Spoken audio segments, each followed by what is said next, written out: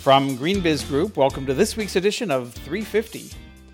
I'm Joel McCower here at GreenBiz headquarters at 350 Frank-Ogawa Plaza in downtown Oakland, California.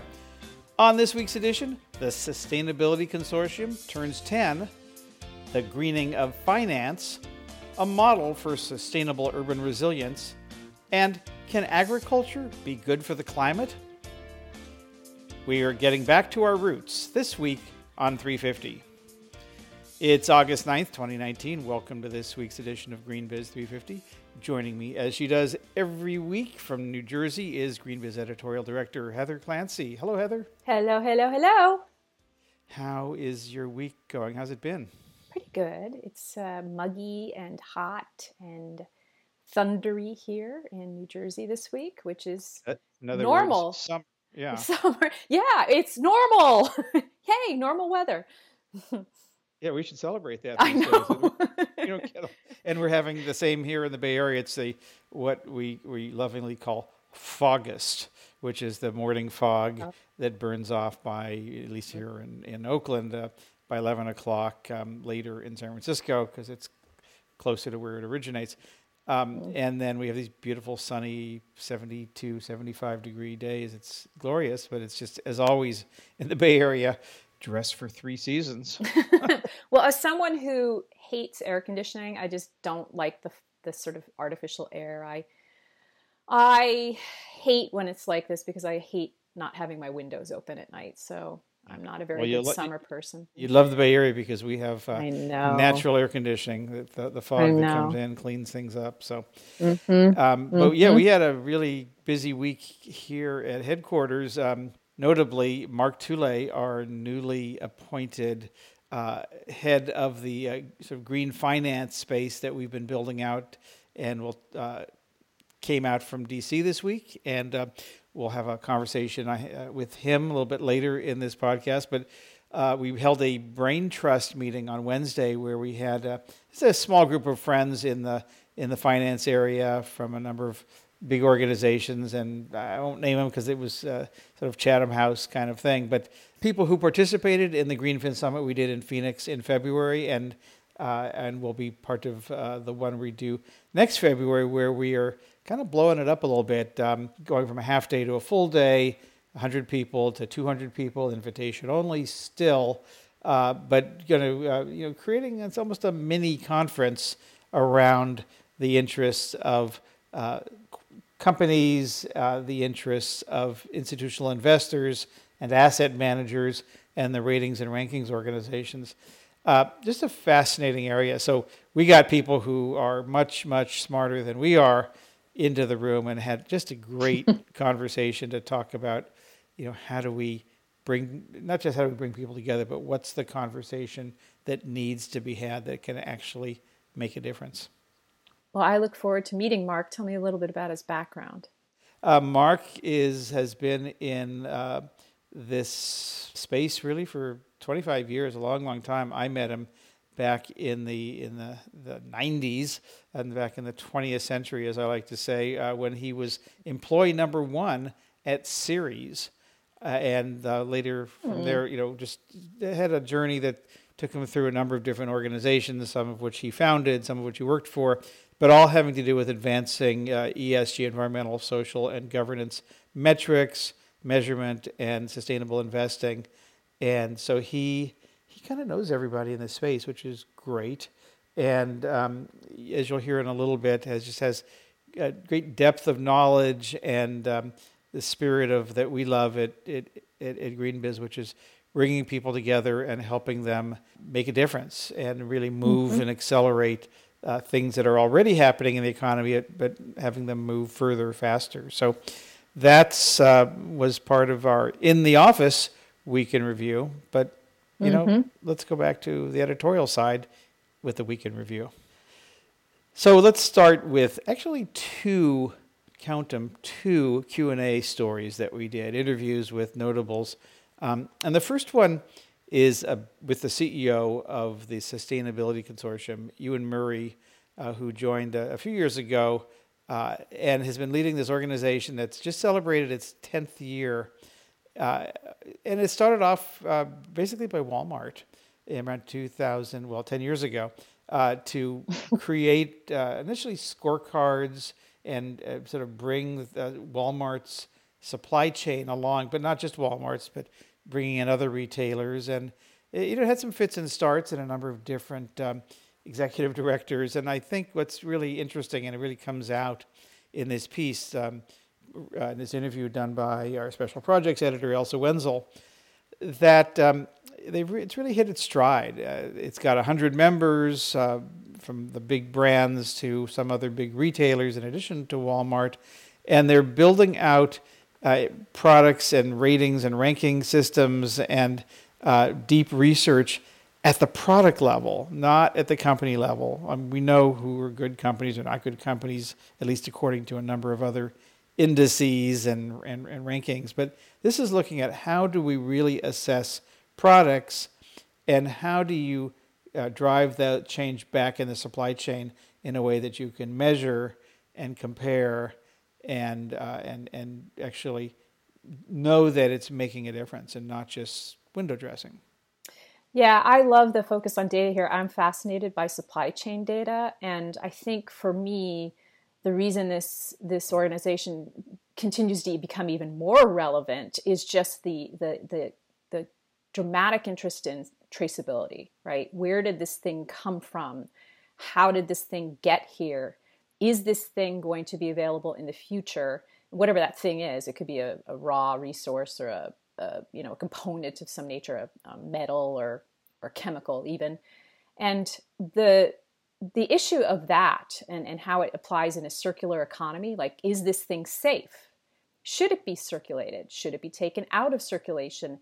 That's only going to become more relevant. So I feel like, when you look at these organizations that come together at the beginning of a process, and then when that process is ended, where do they go? Well, this whole issue of supply chain traceability is only becoming more and more important. And I love the fact that they're doing this at the product level, because as any supplier will tell you, if you're in all of these companies' supply chains and you have to give them all different information or different sorts of specs and feeds and whatever, that's a big resource strain, especially if you're a small company. So organizations like this are super relevant and super important, not just for the big companies, but also for the really small companies that are part of these supply chains. Yeah, and as Ewan told Elsa, he said, really what we did was we helped create a common language and terminology in the whole industry without asking anyone to give up what makes their initiative unique and valuable. And that's kind of what you're talking about, which is, how do we, get everybody on board but not make them conform to something that may not be in their business interest or their corporate culture, or just the way that the company is built. And now they're starting to work in the clothing and apparel, which is, as he explained, he said, we know what the supply chain is of apparel, but what happens once a consumer buys something is a lot less clear. And they just got some funding from Target to take a look at how embedding sensors in clothes and other things help to create a circular economy for fashion. And others have been working on that, but I think this is, again, to your point, this is how do we get the data so that we can really understand this, how things are used and what happens to them, and out of that data can create some new kinds of solutions. So I'm very excited and continue to be excited about where the Sustainability Consortium is going. And we'll see, I'm sure, a lot more to come. But the other Q&A, I know this is near and dear to you, Heather, was with our good friend Nancy Fund, who's the founder and managing director of DBL Partners, which stands for Double Bottom Line, which is basically about combining competitive financial returns with sort of environmental, social benefits. And she's been really a pioneer in what used to be called clean tech investing, and now it's just called investing. And she talked to our colleague Sarah Golden about what's going on in her world. One of my favorite quotes from this interview is the reason I love this interview. She told Sarah, quote, "I think people aren't thinking broadly enough about the scope of the opportunity and sometimes create an artificially narrow set of possibilities," end quote. She's talking about the transition for the clean economy. And the point she's making is that people sometimes equate clean economy with clean energy. But Nancy's really looking at, and her companies are really looking at other important areas. And for example, she's got an investment in Appeal, which is one of these companies that's working on a coating to keep fruits and vegetables fresh throughout the supply chain and therefore address food waste. She's also a backer of Farmers Business Network, I believe the name is, but the point being that they have it's a data exchange for farmers to get a better handle on how the practices that they're using are affecting their long-term sustainability, as well as the sustainability of the food supply over time for the bigger companies. And then also, surprise, surprise, well, not really, they were an early backer of The Real, which is the unicorn circular economy company in basically in fashion consignment that we wrote about recently. So I think for me, the fundamental point of what she's doing and what her company is focusing on is trying to remind people that it's not just about solar and wind. It's so much else. And there's so many great areas of investment, everything from imaging and mapping to, again, fashion and circular economy models. So it's a great sort of, I don't know, you talked about the brain trust earlier. So it's sort of a great brain rocker, if you will, to get people thinking differently. That's a good term. Yeah, and it's also cool is to see that the things that she's excited about and investing in map nicely to a lot of what we're doing at Verge. And of course, she'll be part of, as she has been for a few years, part of the Verge conference this year as one of, I believe, the Accelerate industry experts. And so she talks about the electrification of everything and big data and its applications, as you said, in farming and organics, and how to trade energy in small amounts instead of big chunks using blockchain and circular economy, space, all kinds of things. So it's great to see how the people who are placing their bets with real dollars, big millions and millions of dollars, are aligning with the topics that we think have been interesting and are bringing to our audience. So that's Joel. I have to do a shameless plug for Verge Accelerate. Oh, I must. No shame there. I must do it. There are 38, count them, 38 pitches that you can vote on to see who will be on the main stage at Verge 19. That page went live this week, so I encourage you to pop on over to the Verge 19 event site, and there you can find all of the Accelerate I guess we call them semi-finalists, who are vying for an opportunity to fast pitch their product, their idea, their technology. So get on there. And the finalists will be on stage at Verge in Oakland in the end of October 20th to 22nd. So yeah, vote early, vote often. We have one more story to discuss this week, and it's about one of our favorite topics, agriculture, and its impact on the world and carbon emissions and so forth, but not just its negative impact, its potentially positive impact. It's contributed by our friends at Ceres, and the title is Growing Change, Can Agriculture Be Good for the Climate? And it just goes back to the potential of agriculture activities to be a carbon sink, if you will, to be able to capture the greenhouse gases, and if you use the right practices, whether you can make an impact in a positive way. Agriculture, it's actually something that California. When I think about it from here on my East Coast vantage, I always think clean energy, all this solar and wind and so forth activities. But it's a good reminder that California really has to focus on its agricultural industry to get to the place it wants to get. It's set a goal to become carbon neutral by 2045, and we're going to see, I think, a lot more activity as far as programs and so forth that address the state's farming impact, and how the folks over at the Air Resources Board are helping put together plans to encourage good land and soil management, so that things like farmlands and forests and so forth can be more resilient, and so that they can help toward that goal. So it's a great sort of synopsis of programs that are available for the agricultural businesses in the state, and and that could help towards that end. And what Kirsten and Barbara do so well in this is to bring forth some of the big companies that are working in regenerative farming, which until fairly recently was not something that big companies talked about. And they talk about General Mills and the work they've been doing. They committed, we've written about this, to advance regenerative ag on 1 million acres of farmland by in about 10 years.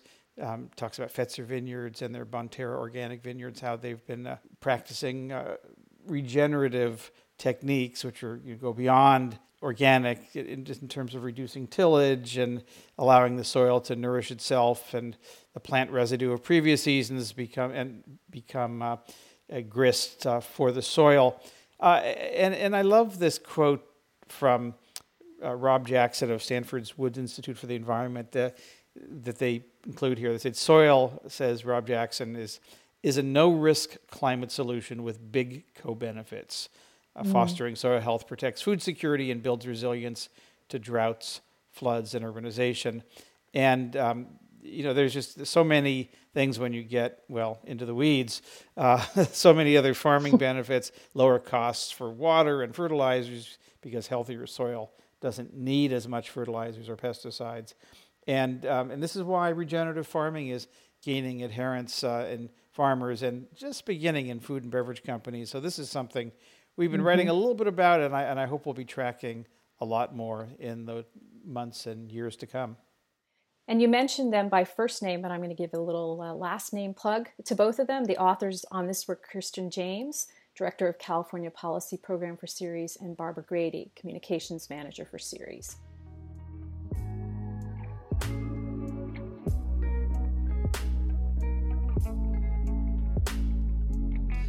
We welcomed a new member of the GreenBiz team this week, Mark Toulay, who brings 25 years experience advancing ESG metrics, measurement, and sustainable investing. We'll be driving the finance and ESG track at our GreenBiz 20 event, as well as the accompanying GreenFin Summit. Mark joins me now. Hey, Mark, welcome. Great to be here. So you've been in this field of environmental, social governance, metrics, and all of that for a long, long time, from the 90s, well before it was really a thing. What did you see back then? I saw for the first time that companies and investors were willing to engage with each other. It was just at the starting point of that, and now we're at an inflection point when that happens every day. When I was at Ceres, I was the first employee, and at that time, companies like Exxon and others did not engage with investors like they do today. And it's really been a transformation in the way that companies engage with investors to drive what we call sustainable value creation. So what's happened now that's made that come to be? Well, there's a crisis in confidence in capitalism and capital markets.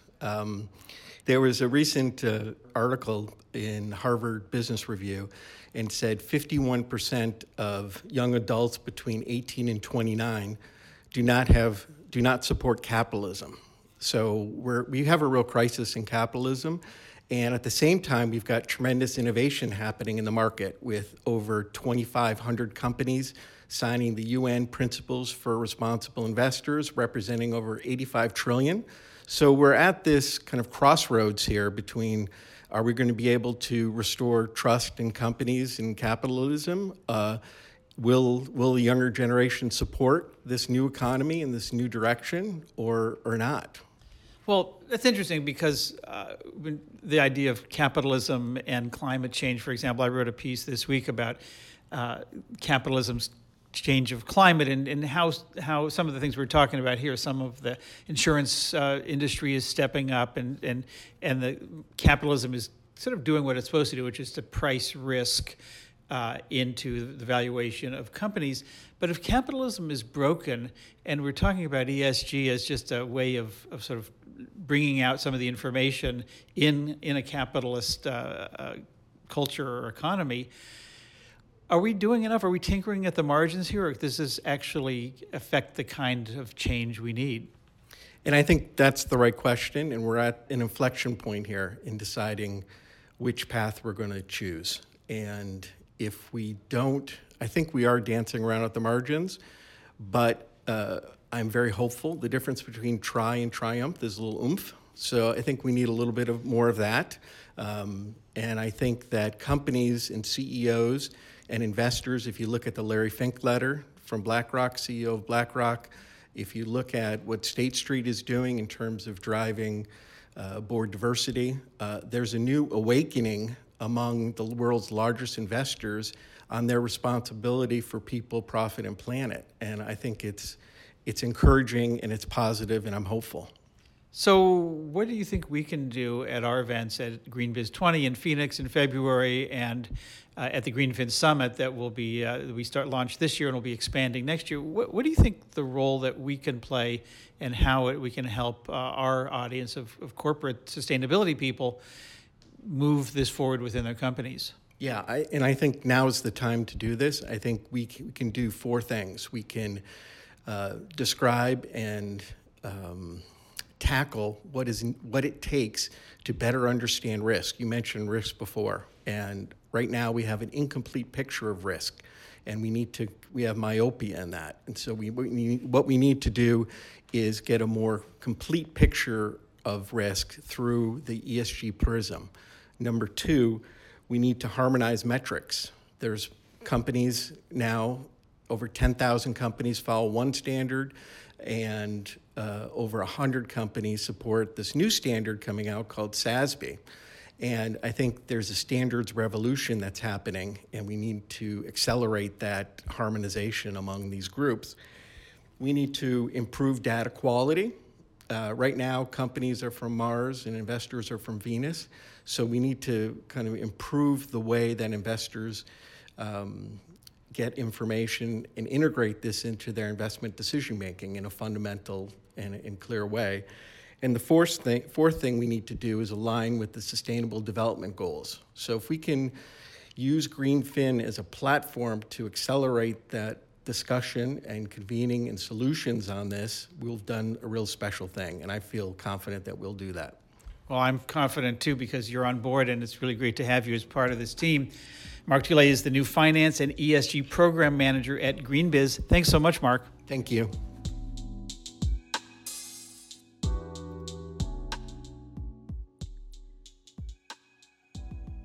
Once upon a time, along the Hackensack River in Kearney, New Jersey, there was a thriving shipyard that broke worldwide records for its manufacturing capabilities. It built a vessel every 5 days at its production peak in World War II, employing 30,000 people and boasting its own hospital and train station. A century later, visionary real estate developer Hugo New is reimagining the 130-acre riverside site, which suffered extensive flooding during 2012's Superstorm Sandy, as a model for sustainable urban resilience.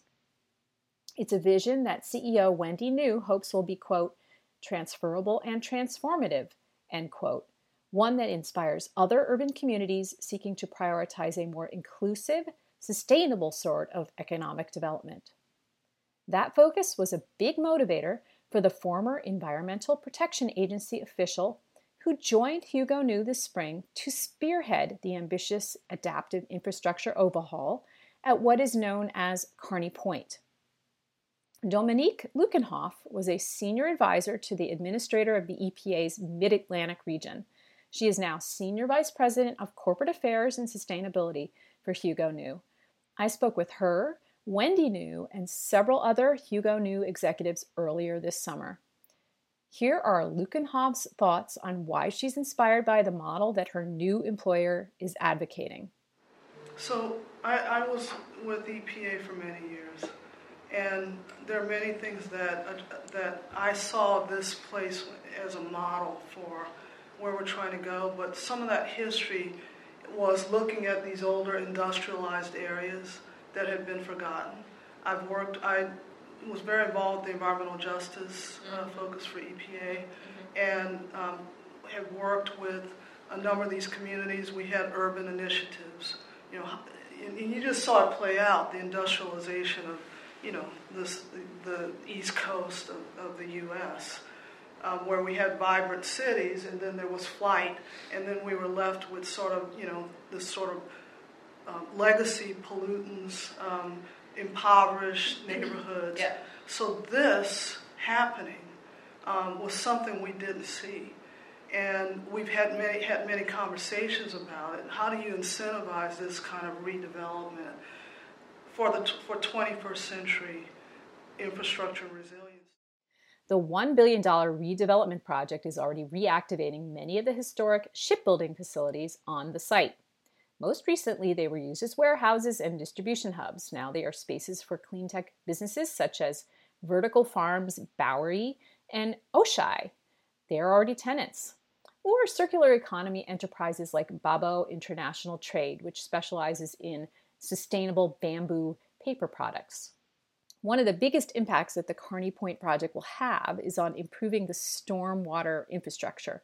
Even before Sandy, the local road leading into the site was prone to heavy flooding, which isn't just an inconvenience, it's a health hazard.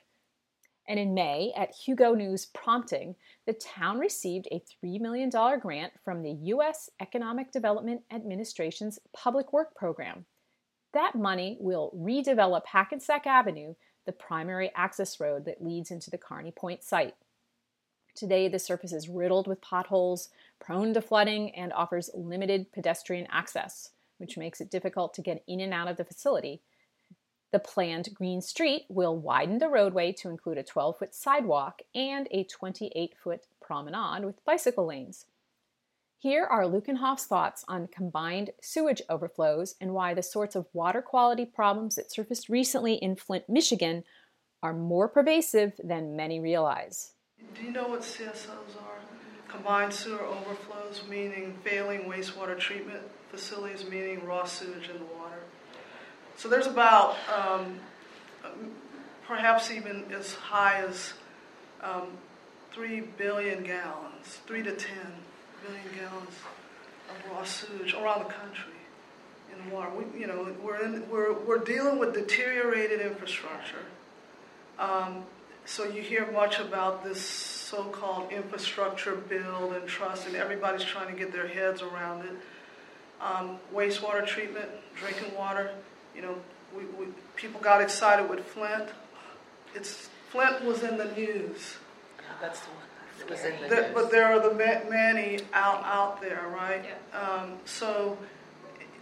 What we're kind of calling it is private investment for public good. So you just saw where we helped to influence upgrading of a street as not only a better surface area and better transportability and walkability, but to address stormwater and flooding as well, which is the way we have to start thinking. Right. Because many of these little communities won't do it on their own. At Kearney Point, Hugo New is actively partnering with state, civic, and federal agencies so that the community can have a voice in how the plan unfolds. That public-private connection is something that Wendy New is championing strongly from the C-suite and that she believes is imperative for inclusive urban economic development. Wendy New grew into her current role after the untimely passing of her husband, John New, in 2013. She began her career as a social worker and was deeply involved in the company's metals and electronics recycling operations. In the final highlight from our interview, Wendy New reflects on her guiding vision at Kearney Point and why she hopes other real estate developers will adopt a similar ethos. I think I mentioned earlier, I'm not a real estate developer. I came out of the recycling business. I've been an environmentalist. I've worked in prisons. I have a pretty diverse background. And real estate, frankly, I never thought I was going to end up in real estate. But I look at real estate as being a platform to advance all those other initiatives, whether it's environmental, social justice, that I think this is a perfect platform to do just that in terms of not just the environmental initiatives that we talked about and the fact that we really don't have a choice in terms of adapting to this new normal, but secondly, in terms of social justice issues that we, have to recognize that, this economy has only worked for a select few and that there have been many people left behind in general. Mm-hmm. And so what we're doing here and what we plan to do more of as we go forward is to ensure that we are inclusive and that we, look through each and every decision we make through those lenses, whether it's environmental and social justice. Of course, we have to make money. We have to be sustainable, otherwise we're not going to succeed, because we want this to be transferable and to be transformative and hopefully lead to others doing this kind of development. And that's our 350 podcast for this week. You can go to greenbiz.com/350 to find more about the organizations, stories, and events we mentioned in this episode. And don't forget to go to the Verge Accelerate voting. We'd love to get your input. Also, while you're over there, check out our other podcast, Center Stage. It's the best of live interviews from GreenBiz events. And while you're checking out stuff, make sure to check out our newsletters. We publish a different one each day, Monday through Friday. That's 5 weekly newsletters in all. It's all free. Go to greenbiz.com/newsletters and you'll find out more about them. GreenBiz 350's director this week is Isaac Silk. Our email is 350@greenbiz.com. Heather and I will be back next week for another edition of GreenBiz 350. Until then, from all of us here at GreenBiz Group, I'm Joel McCower. Thanks so much for tuning in.